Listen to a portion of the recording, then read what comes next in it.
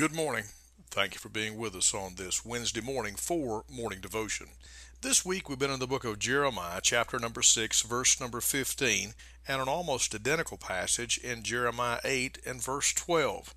The Bible says in Jeremiah 6, "Were they ashamed when they had committed abomination? Nay, they were not at all ashamed, neither could they blush.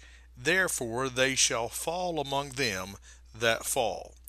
Now, in verse 15 of chapter 6, it says, "At the time that I visit them, they shall be cast down, saith the Lord." In Jeremiah 8:12, it says, "In the time of their visitation, they shall be cast down, saith the Lord." But other than that, they're identical. "Were they ashamed when they had committed abomination? Nay, they were not at all ashamed, neither could they blush." Neither could they blush. We've been dealing with things this week that are an abomination according to God's Word. And our country and the people in our country are not at all ashamed, nor do they blush when these atrocities are mentioned. We talked on Monday about abortion and the abortion of God's heritage. You see, the Bible says children are an heritage of the Lord. And the Scripture teaches that it is an abomination, making their sons and daughters to pass through the fire unto Molech. Jeremiah 32 said it was abomination. It was offering human sacrifice, live children, to this god of Molech, this Baal worship.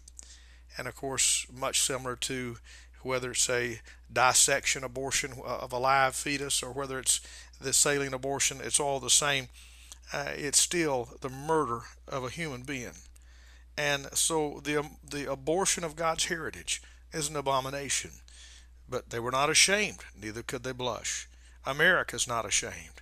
America cannot blush. As a matter of fact, we'll call it reproductive rights and in progress, in women's rights and in progress, reproductive choice. And then we said on Tuesday, Leviticus 18:22, "Thou shalt not lie with mankind as with womankind. It is abomination." Well, the Scripture tells us in about 4 different places in the book of 1st and 2nd Kings how that they cast out the Sodomites. They cast out the Sodomites. They break down the houses of the Sodomites. Every time that the children of Israel would get right, they would put away sodomy from the land. You see, sodomy was brought to the children of Israel, was a carryover from the abominations which the Lord cast out before the children of Israel. 1 Kings 14:24. It was widely practiced in the heathen nations and is still widely practiced in heathen nations. As far back as Egyptian hieroglyphics, it is depicted. And yet it was an abomination then, it's an abomination today. Effeminacy as godless heathen is an abomination. Were they ashamed? Nay, they were not at all ashamed. Neither could they blush. As a matter of fact, we call it gay pride, proud of our sins. Well, I want to say Ezekiel 22 gives us another abomination.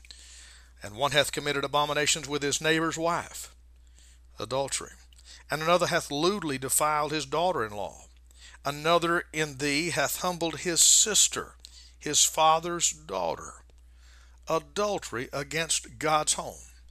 Understand that the home is God's institution. God instituted the home before God ever instituted the church. God instituted the home long before he ever instituted the Levitical law under Moses. And so God's home, and the great attack against God's home is adultery, taking each other's wives, acting lewdly toward one another, and even incest in the family. And as a result of this, God said they have committed abomination. Well, are we ashamed? Are we blushing? No, some of the top-rated TV shows cast similar situations of these incidents.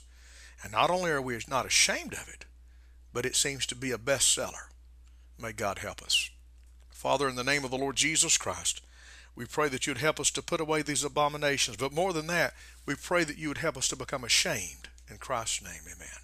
This is Pastor Randy Barton of the Anchor Baptist Church, 3232 Hendersonville Highway in Pisgah Forest, North Carolina. Have a great day.